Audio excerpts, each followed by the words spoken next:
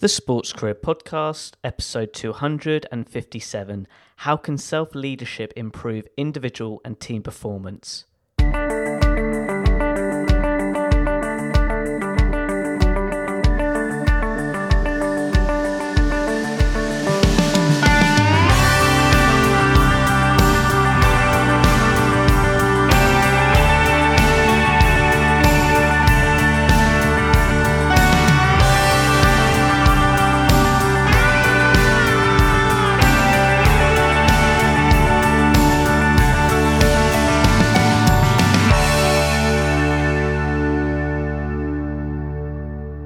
Hello, Sports Achiever, and thank you for tuning in to another episode of the Sports Career Podcast. I'm your host, Ed Bowers. As always, my goal each week is to provide you a special guest who's an expert in a particular sector in the sports industry, especially if you have an interest in sports leadership and team performance. I hope today's episode can be useful to you with regards to your self-development, interests, and needs. Now, getting back to today's show, this week's special guest is Maureen Monte. Maureen is an author of Destination Unstoppable, and she specialises in leadership and team consulting when building rapport in the change room, so helping a team really thrive to winning with regards to that team cohesion. So for that reason, it's such a joy to have Maureen as a special guest on the show, and that's when today's episode, Maureen will share her sports career journey and explain to you why self-leadership can improve an individual and team performance. Maureen, it's such a joy to have you on the podcast show. Please you share to listeners your sports career journey. When did it all start? Well, I guess, frankly, it started with my first job. I was two sports jobs. I was a little league umpire for baseball in the United States. And when I was 13, I think, and I had to throw a coach out. And because he was abusing me and abusing everybody, because I called this guy out at home. And this is boys baseball, right? And I'm a girl umpire.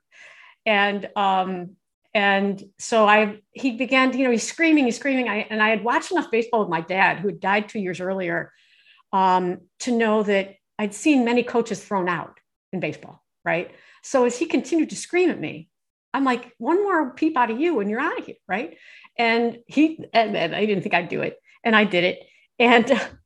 And he was so angry, and I just turned my back on him and I did my little baseball counter. I'm like, play ball, you're out, play ball, right? So he ran out to the outfield, beyond the outfield where baseball players were playing, and he turned somersaults. That was his protest, okay? So I've always been athletic. I played basketball in high school and tried out for my college team and got hurt. In fact, I had wrist surgery from an injury in the practice. And I never re-engaged at a college level, but I've done all kind of sports, fencing, tennis. I still run, martial arts. And then one last thing about my job that actually, we're going to talk a little bit about my book, Destination Unstoppable. I like working with hockey teams. My three brothers played hockey. They were younger than me. And I drove the Zamboni at the ice arena, right? So, what better way to start a sports career? Absolutely. I want to go back in time with that umpire situation, because I know you're very, very young, but I think this is so important, standing up for yourself. How important is that with regards to, because age has always been a thing, just for any listeners who are starting a career, or it's the same principle. When we're that young age, we feel like we can't, communicate in a professional manner, which you did, to that coach. Like, looking back now, did you see there was a learning lesson from that which has helped you in your career looking back?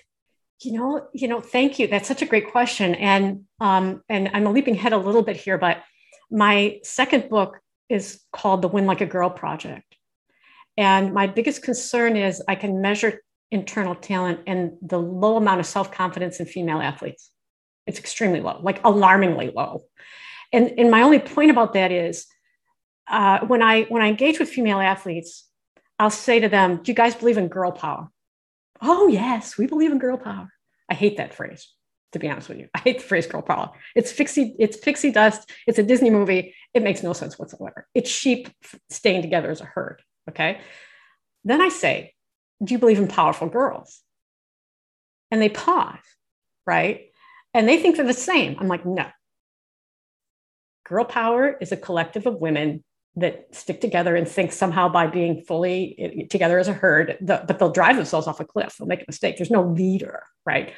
And powerful girls are a pack of wolves. Packs of wolves have a purpose, but the power of the pack is, as Rudyard Kipling said, the strength of the pack is the wolf, and the strength of the wolf is the pack. But without a strong wolf, your pack's nothing, right? Without a whole bunch of strong wolves. So I reinforce all the time, powerful girl, powerful girl, powerful girl. And the second chapter in my book is actually about how I had to do what I did at 13 over and over and over again throughout my career. I went into engineering. I started my engineering career as the only female on the team, and I ended my engineering career as the only female on the team in 2016. So you better figure out how to stand up for yourself, people. And you can. It takes practice. And that's one of the things I do a lot of work with in my work with female athlete and athlete teams: courage and confidence, standing up for yourself, overcoming fear. What are you most afraid of? Well, let's work on it. What boosts your courage and confidence? So through dialogue and measuring your strengths, which I use an assessment tool for that, I help them get there with the goal of knowing someday, people, you are going to have to stand up for yourself. And the time to start practicing is now. And in America, and I can't speak for the rest of the world, we have parents that are doing their very best to remove every single possible roadblock that their child has that might make them fearful, a struggle. Life is a struggle. All life is a struggle. So let's help them learn how to do that when they're young. Don't pave the road perfectly for them and say, here's how you do it, right? So that's my lecture on that. And that's probably not where you thought we were going to go with this. But I am a 1,000 strong believer in we need powerful girls. I don't care about girl power. You can have girl power after you have a whole herd of a pack of wolves together. Then that's girl power. Wow, what a great start. I want to go to your career. Could you just paint the picture? You said you did engineering, but you've also told me you did a bit at IBM. This was on a few emails we had. I'd love to just paint the picture to the listeners, the career journey from a corporate standpoint, and then we can dig deep with regards to your books and also this podcast topic as well. My career with IBM. So I got a BS and MS in mechanical engineering. And the only reason I wanted to make mechanical engineering, after my father passed away, I was the oldest and only girl, 3 younger brothers, and we were very poor, like government funded poor, $250 a month to feed a family of 5. So I knew, and I liked math and I liked science well enough. I was like, okay, what career can I make money? and you can make money as an engineer, in case you didn't know that. And I'm all for women going into STEM as long as they are wired to like STEM, right? So I graduate with a bachelor's degree. I'm offered to stay and get a master's degree. And it was funded through a grant. And I was so tired of being poor that I set this goal for myself. And this is, again, setting goals that is an important part of success, no matter what your gender or role is in life. I said, all right, I'll stay 1 year. So I completed a 2-year program in 1 year. And I set a goal of getting a 4.0, which is the perfect score, right? And I didn't get a perfect score in undergrad. So I don't know why, I don't know why I thought I could in graduate school. So, but I did it. And then I was hired by IBM to work in the robotics industry. And I started there. And that was in Florida. I eventually moved back to Michigan to help my mom, and there was some stuff I could do in the auto industry. So multiple years with IBM, I became engineer of the year. And it was for my ability to solve people problems. At the root of everything I do well is I help solve people problems. There's the formal system of success, writing code, creating podcasts. Then there is the human system, how people behave in pursuit of victory, right? And everything's about victory, right? I mean, you're not in business to lose, I don't think. So let's make sure we can help you get there. And so through that, and I ended up living in Paris, and then I working with the French, and love the French. But let me just say, being female, engineer, American, and not speaking French, there were many obstacles. And I was there for a year. So I was constantly doing battle with the French, which is an American French thing. And then I came back and started my own business and got into leadership and ethics eventually. Then I rejoined IBM to help them build a better partnership with General Motors, the car company. And so I'm very good at, again, the kind of the people problem, team problem, strategic partnership. I love building strong strategic partnerships. And so then I did that for about 8 years, I guess. And at all this time, I was doing the Strength Finder. I was exposed to the Strength Finder with my leadership and business ethics. And that's an assessment that measures holistic talent, right? Including things we can't see. The best athletes sometimes have that internal motor that is so powerful that it overcomes whatever physical weaknesses they may have, they're in their game. So throughout my time at IBM, I was doing that with teams around the world. It was never my day job, but I did that. And it was a great playground to then leave and do this full time. Right at the end of my career at IBM, I got the opportunity to work with my first sports team. And that is when everything changed. I had already been doing external work with corporations, and I continue to do it now. I love them. As long as everybody's willing to work hard to achieve success, we're good. If I have to convince you to do that, I'm not so good.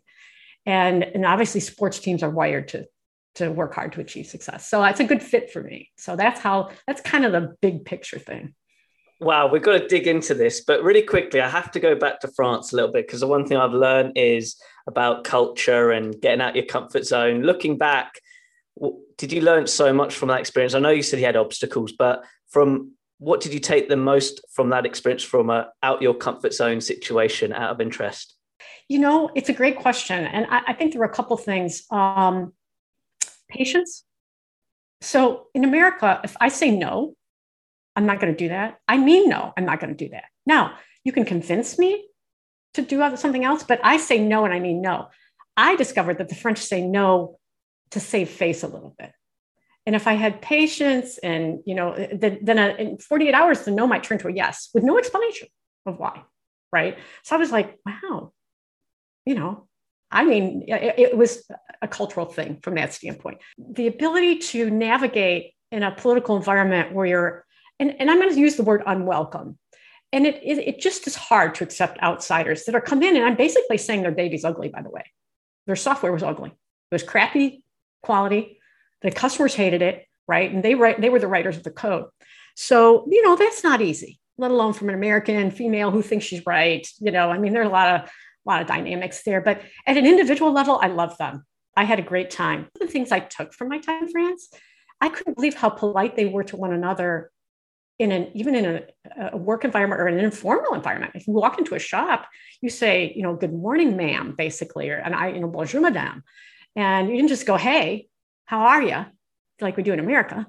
It upped my politeness game, and I'm still very sensitive to that. I think that's a competitive advantage. If you are uber polite and know what that looks like, you have excellent manners in today's society, that's a competitive advantage. So I work on that with my athletes. So just on that point, looking back throughout your whole career, how has communication had an influence to your journey as well?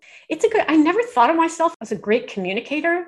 I like to write, and I always did. But I think when you're forced to explain yourself over and over again, you get better at it, right? The other thing that the Strength Finder has reminded me that it measures, including how you think to solve problems, which, by the way, no one can see. What's happening inside your head right now, Ed, I have no idea. It's clear to you. It's a movie. It's as real as can be, right? And so, but you can mentally solve a problem, but nothing changes until it comes out of your mouth and you help people make the problem be solved, right? So knowing that what was clear to me inside my head was not clear to anybody else. And I've got to this is my value proposition. And then it comes out. But I have to think about it to help solve the problems, right? So that was an important learning point for me as well. And I think just knowing that the movie inside your head is the movie no one else can see. So you have to share that, right? The fact that we're all wired differently makes it even more difficult. I go to a movie, you go to the movie, the same movie, you hate it. I think it's the best thing ever, right? Same movie. So it's just a matter of sharing, knowing whatever that is that is happening inside of you, your emotions, your thoughts. And if you are a leader and want others to come with you, which is leadership is an influence relationship with others, not a title, it's an influence relationship towards a common goal, then you must communicate that, right? No one can know otherwise. Wow, what a great example. I love that movie example. That's really got me thinking. Look, so from your first, gig working with the first sports team, is that when you dig right deep into the topic of leadership? Like I know you touched on it just at the end there, but why leadership, and looking now in the current work you're doing, why is it so influential in team sports and what you're currently doing? My foray into leadership began in 2006 when I earned a master's in leadership in business ethics. Now, I thought everyone would want to understand ethics. Nobody wants to understand ethics. Okay. Nobody's interested in hearing how to ethically solve a problem. And the shame with that is it's like accounting. You can take a problem, a financial problem in a business, and walk around it from different accounting principles. We can do the same thing with ethics, but nobody wants to do that. So I abandoned the ethics idea, even though I use it a lot in my own life. And I'm a big believer that leaders have to be virtuous, right? There's nothing that ruins everything faster than you are not trustworthy, right? And you're not ethical. So my interest in leadership, though, began when I was young. If I think about it, I was always interested in like the hero figure in a movie or a strong character that was doing the right thing. That was always appealing to me, a book, movie, that kind of thing. So I just decided to formally study it. And then I began using it at IBM and then eventually with my sports teams. But to me, life is leadership. There is no escape. Everybody's a leader at some level, whether it's you're influencing your boss, which is a leadership relationship, you're influencing your team, you are in a church or at a social, you're part of a group that's solving world hunger, then there's a leadership thing happening there. So life is leadership, sport is leadership, and business is leadership. So what's the difference between a role model and a leader, or are they the same? Well, I can have a role model. So let's say I decide Jocko Willink, who we've been chatting a little bit about, is my role model, the author of Destination Unstoppable, when we both know that I don't have anywhere near that amount of discipline that he has. But let's say he's my role model. I can learn everything there is about him and model myself after him, but he may not be I may not have a relationship with him, right? So because leadership is an influence relationship with others, the relationship matters, right? So both are useful. And they can be the same if you have a relationship with a person, right? Do you see what I'm saying? Yeah, I do. Sorry, I'm putting you on the spot because I think this is a right. really enjoyable conversation. And just on the leader side of thing, say, okay, I'm a leader. Great, Ed. Do you need to have a mission behind your thoughts to lead, or is it actual setting the tone of putting things into practice to lead the world? Sorry, I'm going really deep here. I hope what I've said makes sense, but I'll be really intrigued of your definition of leadership. But for the listener, like, it doesn't mean you have to be that military status or you have to be a president. It's actually, as you said, you can be at home a leader, but I want to dig deep of, is it our actions or is it our words in that sense? So yeah, I'm going to give you the mic on that side of things. It's a great question. So my favorite leadership definition, and I've put it in my latest book, is from a man named Richard Daft. I would change my last name if my name was Daft, but that's okay. That's another story. He said leadership is an influence relationship with others in pursuit of a common mission. And I'm summarizing it, right? So we all have to be aligned and aiming at some sort of success. Grow the business, win the state championship, whatever, right? So to me, it's not a title. Sometimes your best leaders are not the ones given the CEO title or the captain title on a team, right? It's who can influence in the moment, even sometimes, in the pursuit of what we're looking for.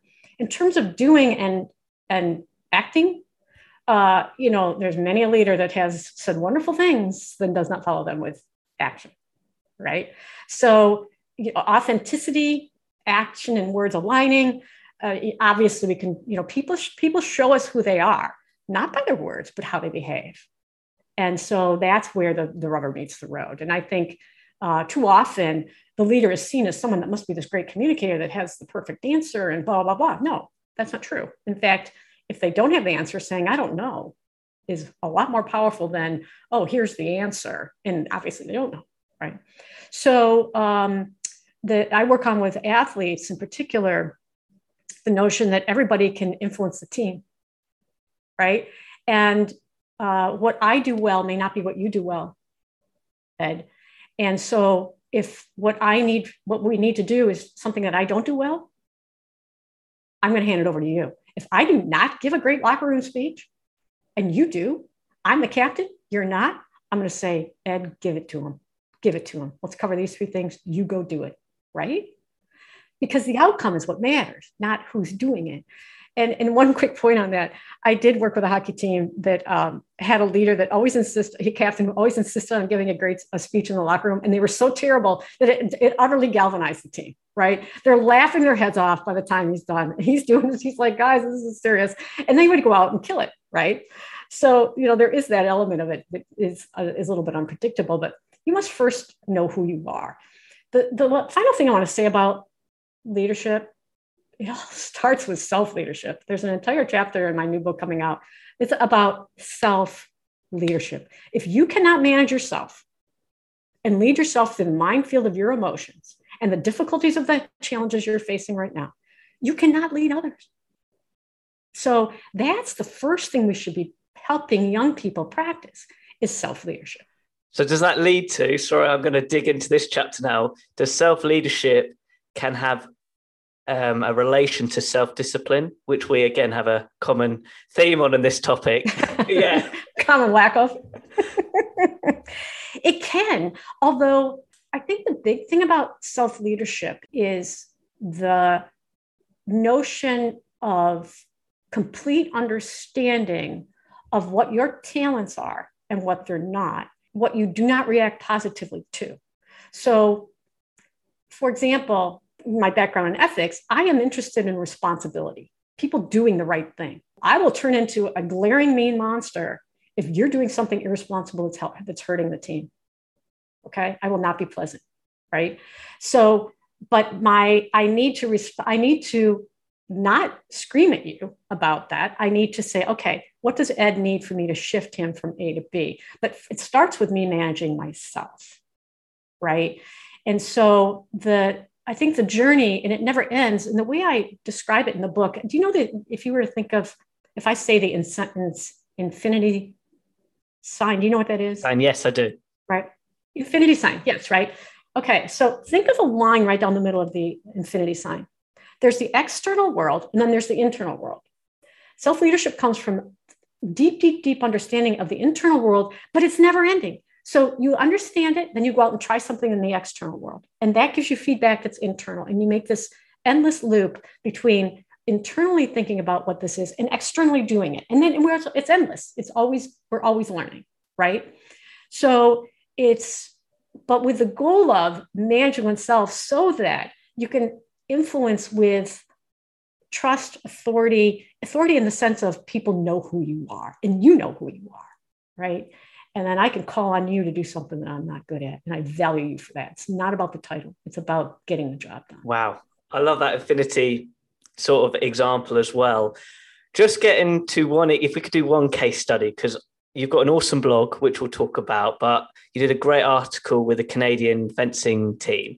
And you had a thing called Attitude and Gratitude Meetings, which was, I think it was like part 5 of the blog, which I found fascinating how you incorporated this term in the meetings of every meeting you had as a team. Could you just touch on that? Because I think this is so important for coaches, but also athletes in that sort of team environment. So yeah, I love your thoughts on that. Sure. Yeah. And, I think, so there's the phrase attitude to gratitude, and everyone can, it rhymes nicely and it sounds warm and fuzzy, and it is, and, gratitude is really important. However, putting it into play. So I do something called the circle of appreciation, where I have a team sit in a circle. Even large teams do this. And they if I'm sitting in a circle and you're on my right, Ed, I would say, all right, we're going to go around the circle in that direction. I would turn to you, Ed, and I would explain why I was grateful for you being on the team. Why I was grateful for your contributions, what I saw in you that's wonderful and great, and the sacrifices you might have made for the team. Maybe you chose to help someone that was struggling with their homework or whatever. There's all kinds of ways it can go, right? And I've had many teams come to tears during this because we so rarely honor how we respect and love one another. And what the outcome of that is people, it deepens connections. And a unified team, pound for pound, will outperform a fragmented team every single time. So at the core of a lot of my work is unity. And even if, with this strength finder, if you have completely different strengths than me and I don't get you at all, I'm like, why are you behaving like that? Once I understand that you have how you're wired, I can suddenly say, okay, actually, I can appreciate that. I can have gratitude for that. So in my first book, Destination Unstoppable, I use the analogy of an eagle and a dolphin, and they both catch fish, but they don't like one another, right? They look at the other one, and the dolphin might think, my God, that eagle never says hello, and it sits over there in the corner by itself. And the eagle might look at the dolphin and go, my God, they never shut up, right? And they think they're so cool. And so, but once we learn their strengths, we can say, wow, look at the eagle. You're this kind of thought leader person. We're going to put you in this role. And dolphin, you're so charming and unplayful that we're going to put you client facing, but we're all going to catch fish, right? And we're going to do it together. And if you think about the world, and this is the challenge with people in teams, and all teams struggle, is that there's the world, the earth. The dolphin and the eagle will never see the earth the same way. The dolphin will never see the earth from the perspective that an eagle can fly. Never. They might see pictures, but they'll never experience it. And an eagle will never experience the life of a dolphin, playing with others, catching fish in that way, verbally chatting it up with everything, groups. So, but the earth is the same. Do you see the earth does not change? Yeah, no, I totally agree. I was going to say that word, perspective, from, an eagle up in the sky and the dolphin in the sea in between, which I call like the air, or, the surface, is different points of view. So no, your stories in this podcast are fantastic. They're simple to understand, which hopefully from the listener, you can picture it as well. Just going back though, because today's topic is all about like how to be unstoppable in that locker room. I assume with all the examples you've given in this is what makes a team click with regards to being unstoppable from a cohesion standpoint, but most importantly, a performance. So you've touched on so many good examples already, but just for any listener who's a coach or an athlete, how important is all this? Because, you can't just be an individual in a team without that cohesion. So could you just touch on like the core qualities of being unstoppable, particularly in that locker room environment where, so I've heard from different athletes, that's where the magic happens. And actually from a lot of athletes, that's what they miss from when they retire as well. So could you just talk about that environment and how it's so important for a coach and an athlete to succeed, to create, as you say, that outcome they're trying to achieve? Right. No, that's a great question. And in fact, the challenge in the hockey team in my book, Destination Unstoppable, was, and when the coach told me this, I took it for a grain of salt. All coaches think their teams are extremely talented. And I don't care if they are. I don't care if they win or lose. I want them to reach their full potential. So very talented, but they're fragmented. They don't respect the coaches, blah, blah, blah, blah. And they don't respect the captains, lots of fighting. So fighting's a problem. So I spent a total of 2 hours and 45 minutes with them. We defined success, not just what's winning the state championship, which they wanted desperately. But then I said, so tell me about championship behaviors. Everything in the locker room is behaviors. Everything is behaviors. What are championship behaviors? They began to list them. In 10 minutes, we have a team success statement. Win the state championship through brotherhood, full effort, discipline, blah, blah, blah. Then we instituted something I call a team trust bank. And I said, I'm going to explain this to you guys. And either everybody's in or nobody's in. There's no halfway here. So the team trust bank is this. Every single interaction you have with one another on the team, on the ice, off the ice, and school, is either helping and it's a deposit in the team trust bank, or it's hurting and it's a withdrawal from the team trust bank. Your actions, behaviors, words are never neutral. Never. It's either helping the team and it's a thumbs up and it's a deposit, or it's hurting the team and it's a withdrawal. Telling someone they suck after somebody scored a goal is a withdrawal from the team trust bank. Telling somebody, don't worry, we'll use this to fire up the team and to get the next one, that's a deposit. It's a choice. It's a self-leadership choice. But either you guys are all in, because they were fighting, infighting, right? And trying to do too much. You're all in or nobody's in. There's no halfway. So they're all in, which for high school boys is, quite an accomplishment. And then we did the strength finding. And turns out 18 out of 22 boys had competition, which means I want to win. Pronoun, I want to win. Okay. And is the opponent the guy sitting next to you who might be the starting goalie and you're a goalie? Or is the opponent the team down the street? So getting to the we of winning, and again, this is all about unity, and the we of winning happens in the locker room a lot, right? That's all we did. And so, but they then began to value that other people were different from them, right?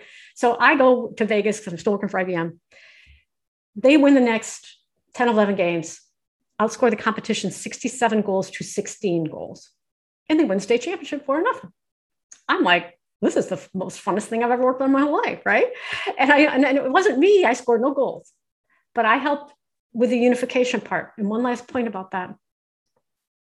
The hero of the book never played a minute. Not only was he never played a minute, his name is misspelled on the roster. And he's so unimportant that nobody even hardly knew who he was. And that's not quite fair because he was actually quite charming. But he was a third string goalie, never played a game. He had the strength of harmony. Harmony creates peace. Nobody on the team had harmony. Only Nolan had harmony. And so when coach saw that Nolan had harmony, he said, can you intervene when Jack and CJ are arguing, which happened daily, even with a team trust bank? And he said, I can. And so Nolan went from nobody, not a starter, not a senior, not a star, to the team captain of team chemistry. And he owned that role. And when I interviewed the boys after they won the state championship, nobody spoke about hoisting the trophy, which they were dying to do. They spoke about how great it felt to understand themselves better, to have the team reach their full potential. And they spoke about Nolan, third string goalie, untapped talent on the team, sitting dormant for 3 months. So but his emphasis on unity and on team chemistry is what helped that team win. He did more to help that team in the locker room than any other player, period. Was it Nolan, his name? Mm-hmm. Okay. On the spot, there's a leader there, right? Yes. So, just explain some of the traits, just for the listener listening in. What did you see in him? I know he said he managed to calm conversations or friction. That could be one element. But what other elements did you see in him that just elevated their performance? He is very verbal, okay, and he did have great communication. But he was firm in his because I am combative by nature. I am low harmony. I was curious how you behave when you have guys fighting, right? And you can do something about it. And he said he would get together with them and either help them solve the problem or tell them to stay away from one another and shut up. Okay, so that's kind of basic and typical guy behavior, frankly. But he is verbally gifted and can tell a great story. He's friendly. He just wasn't a starter on the team, right? Or a star on the team. So the hierarchy on a team, there's always a hierarchy. And I work to eliminate that. Nolan is the man for unity on this team. No exceptions, no arguments, right? So when everybody buys into that, though, it makes life a whole lot easier. I still stay in touch with him and his mom, but he will always be successful in life with those same traits. Absolutely. Thank you so much for sharing that story, particularly on the Nolan part, because I think it really paints a picture for myself and also the listener to see how success is, that you don't have to be the front figure in your sport. Or again, this is so applicable in the business world as well. So really quickly, you have touched on your books, but what inspired you to write your first book? Was it relating to this experience out of interest? Yeah. Destination Unstoppable is the 6 weeks journey of my work with this hockey team. That's all it is, right? Now, I throw in a lot of my leadership experience in the corporate world because it's all related, right? And I help people project how having a unified team in the corporate world, which we don't emphasize, right? We don't emphasize team chemistry in the corporate world. When do you ever hear a leader talk about team chemistry in the corporate world? I can't think of a time, right? And yet it's the glue, it's the connective tissue. And when I worked for IBM, I worked with them when they were the best company in the world and when they were not. And when they were not, it was because we were all remote. This is well before COVID. Nobody had an office. Nobody had a place they could go. My boss was in London. I haven't heard my name pronounced like you did since I worked for my boss. And I love that, by the way. And there's this disconnective tissue. And the company began to fall apart to the point where they're like, oh, no, wait. We're going to establish 3 offices around the country and you have to move to one. And it was a mess. So my point being, the connective tissue, the team chemistry, the unity, which comes from people that may not be the number 1, number 2, number 3, number 40 person in the company, right? But there are people on the team that can do that. That's why you must measure the talent on the team to harness the talent on the team. And that's why I use the Strengths Finder. I can measure that human glue. I can measure the people that can give a great speech, right? So I can measure those that will compete till their head falls off and never give up. And those are traits that are useful in the real world as well. Absolutely. And would you mind just sharing to listeners your blog? You've got some awesome articles there, and I'll just love you just to share what you've written. I do know because I've had a good little read and it's brilliant. But just for the listeners listening in, just for your blogs, articles, can you just share a bit of insight of what you write as well on there? Yeah, it's almost always got a leadership or behavioral. Sometimes it's sports, sometimes it isn't, right? I'm going to move more into the sports only. Because it's more interesting to me. But, you're building a winning team is a challenge for a sports team or a corporate team or a nonprofit charity, right? What, you don't want to win? I think you do. We just have this anti-competition, in America at least, an attitude towards competitive being not good. And yet, nobody seems to object to Serena Williams being competitive or Simone Biles, even though they've struggled, she struggled, everybody struggles. So, but the notion that how do you help individuals and organizations reach their full potential? There's no formula, but there are some common ingredients that have to be there. And so I emphasize, how do you harness through dialogue the obstacles that people are struggling with that are preventing the team from reaching their full potential? And you have to, I talk about speaking about the unspeakables. There are lots of unspeakables when I join a team, right? When I go to work for a team, and that's normal, but we have to talk about them or we can't solve them, right? So for example, I worked with a lacrosse team that's going to be featured in my second book, female lacrosse team, that had a, 3 wins and 7 losses start or something. And last year they'd won the state championship. I worked with them 2 years in a row. And everybody's all up in arms. Oh my God, what's happening? Even parents are like, oh my God, what's happening? I'm like, first of all, nothing's happening. Nobody's losing their life, for God's sake, right? A 3-7 record. Okay, so what do we do about it? But you have to be willing to talk about it. The coaches are frustrated. The girls are scared, blah, blah, blah. So it's that journey through. I really like focusing on one team and taking how we work with them through that, which is a little bit about the blog you saw about the fencing team. And by the way, they did really well. Only Russia sent as many fencers to the top 16 of the fencing competition, only Russia and Canada. And then they came in 5th, I believe, in the team environment. It's like gymnastics. You compete individually and you compete as a team, right? And both of those were things that they've never done before, right? So I'm very proud of them. I'm proud of what they did.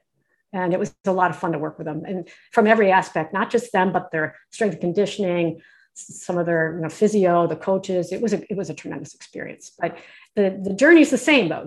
There's obstacles to overcome. How do we overcome? Just really quickly, just on that Canadian case study, because there will be a link where people can read it. But did you find there was a different way of how you communicated with them as a team and as an individual with regards to winning? Because that must be an interesting environment. Like you said, like the competition was also an individual and also a team sport. So how did you balance it? Even you working with the coaches, how did you balance that topic for somebody to, I want to win, but so do I, sort of effect? Love to hear your thoughts. Yeah, everyone knew, right, that they might even fence one another at the Olympics. Yeah. And that's a fence to other World Cups where they fence one another, and that's always hard, right? But the thing about female athletes is, as much as they want overall, this is a generalization, but overall, the collective is more important to them than the individual. Okay. And my Strength Finder data shows it. The guys have the intensity and the hard work. The women have the bonding and the hard work. So this bonding part is important to them. There were times, and I worked with them one-on-one, I didn't care what their problems were. Sometimes they were that, sometimes they were something else, right? And the funny thing is, and I love her dearly, I always think it's important to have a super vet on the team. Somebody that's been around a little bit longer, calm, steady, not necessarily captain, but calm, steady. And the oldest fencer on the team was that person. And on June 21st, we spoke about her not being sure she was good enough to be part of it. And those are my words, right? She came in highest. She was 8th in the individual fencing. So I was like, oh, who belongs on the Olympic team? Kelly does, right? So, but the fear sometimes is if I get to, what if somebody doesn't get to fence on team, for example, because you have to make substitution things, and it's like volleyball, people come in and out, blah, blah. So there's always a lot of anxiety, and that's just normal. In terms of how I work with them versus any other team, no different. Longer, but no different. The thing that's different is the amount of pressure on athletes at the Olympic level versus, let's say, college or high school, right? So that causes, we have to deal with pressure a little bit better. I was going to say it's a huge word in elite sport.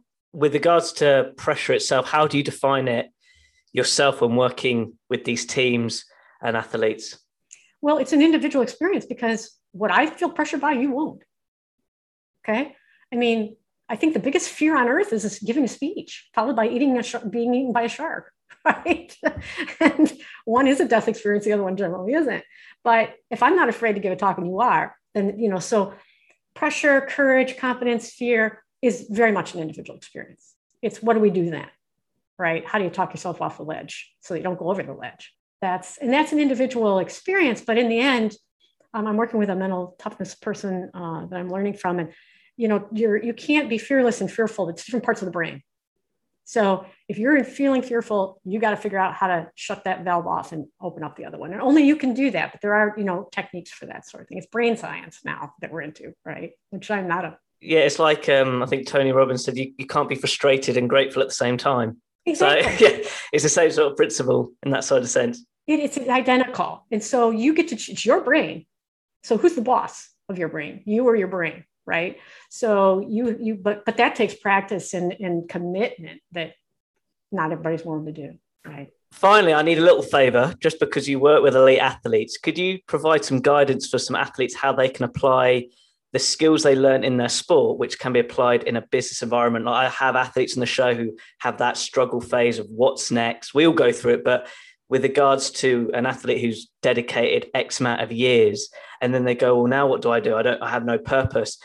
Just from, when I say an outsider, I mean a coach or an influencer. When you work with these athletes and you see their qualities, can you just provide some guidance for these athletes of how their qualities are applicable in the business world? And we've applied it already in this conversation, that all this team chemistry is so applicable in the business world or any team environment. Like you even said, a great one, like a church community, or if you're fundraising, it's the same principles. But I'd love to hear your thoughts or guidance on tips you could give to athletes if they're thinking about that retirement word, they can apply the qualities they've already got into other walks of life.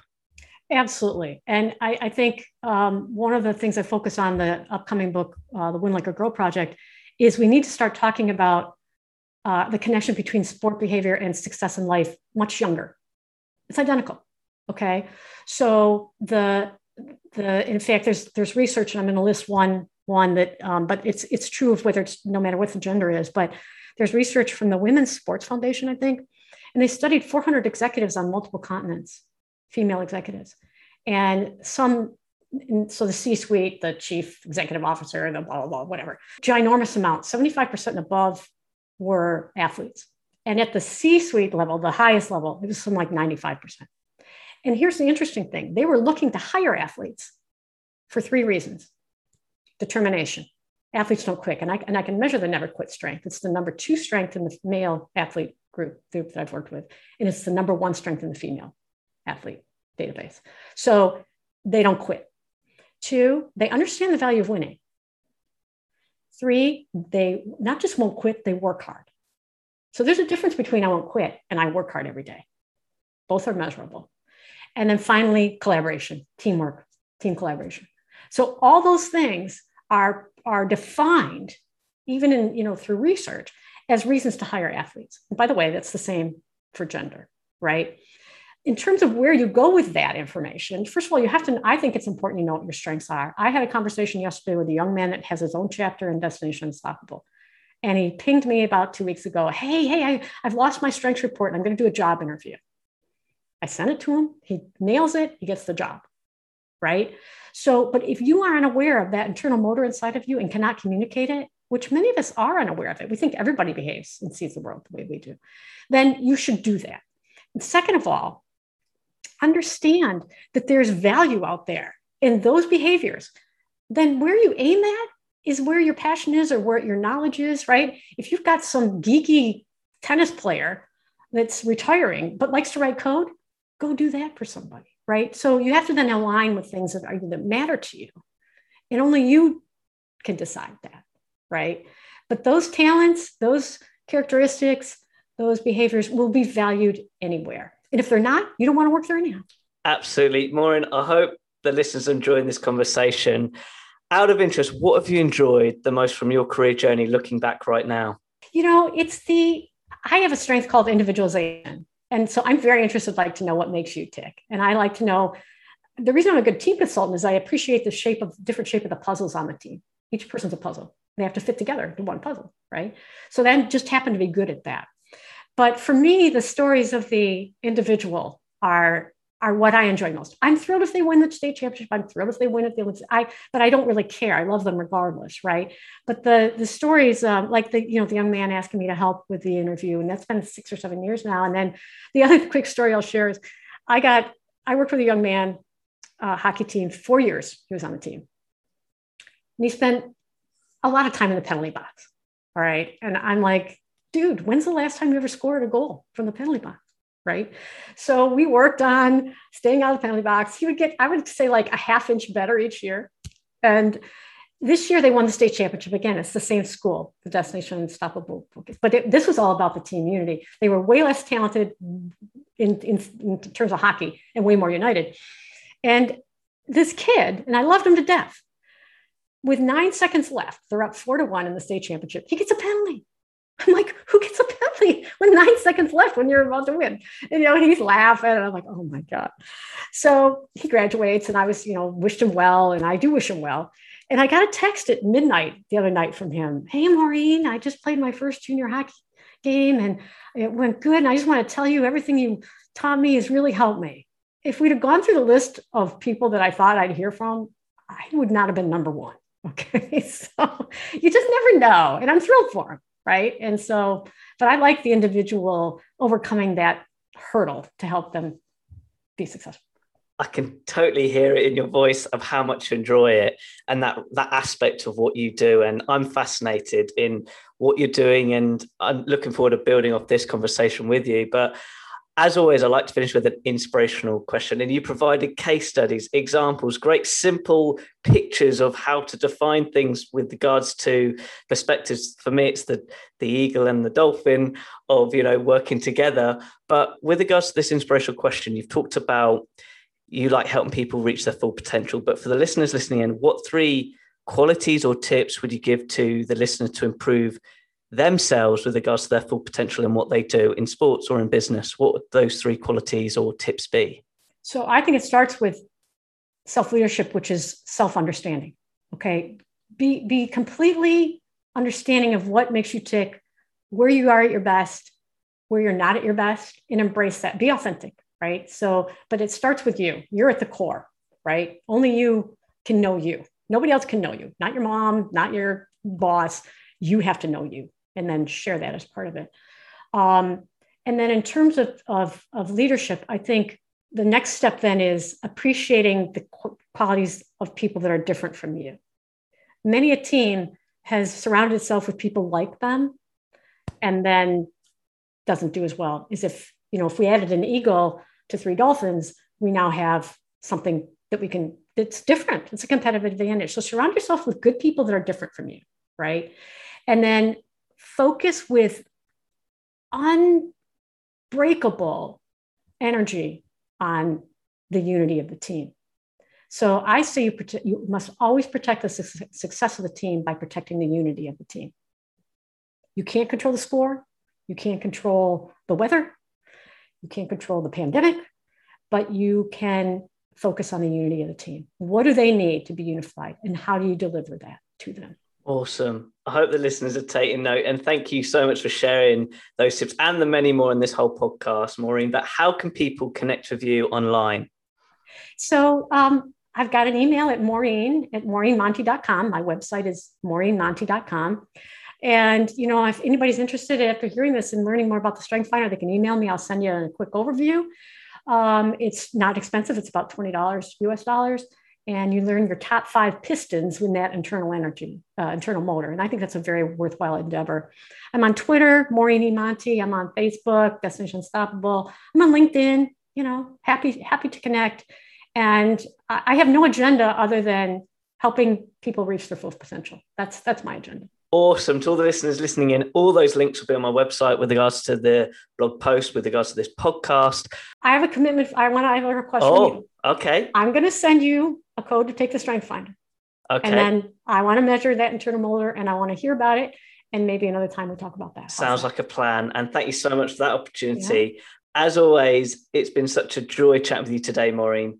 Thank you very much. Thanks for the opportunity, Ed. I've enjoyed it immensely. I knew I would. Wow. What a really enjoyable conversation with Maureen. There's so much I've taken from this conversation, but I'd like to highlight 3 key areas as a reminder of my biggest learning lessons. Firstly, if you're listening to this and you're working not in the sports industry and you're figuring out the how, I hope you can learn from Maureen from her expertise in engineering at IBM and how she's applied it into a new niche with regards to leadership and team cohesion with regards to what she's doing with corporations and sports teams. So the key bit I'll just want to highlight is it is possible and it is transferable. That's number one. The second thing is I want to touch on the leadership side of things. I really enjoyed when Maureen was saying it starts with self-leadership. It starts with ourselves.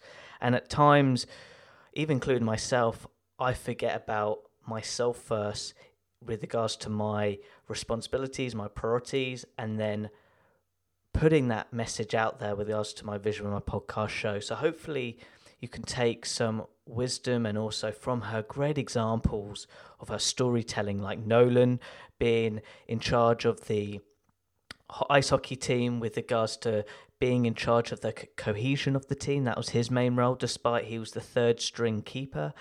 And then the third thing I want to touch on is always knowing your strengths. I think this is super important because everybody says know your strength, but then you go how do I measure it? How do I know? Because it's all in our mind at times. We don't actually take a step back and do that self-awareness. So for me, what I wanted to share was I actually, like Maureen said, she nicely gave me the opportunity to do that self-evaluation on my strengths, which is called the Strength Finder. I did it. It was a 30-minute questionnaire. And after that, we went through it. So my 4 key areas, like my strengths, is a learner, achiever, consistency, and focus. And when I went through the questionnaire and went through that evaluation from Maureen, it really opened up my eyes of who I currently am. Because at times when I do different projects or do this podcast show, I'm so focused on the task in hand, I forget about what are actually my strengths.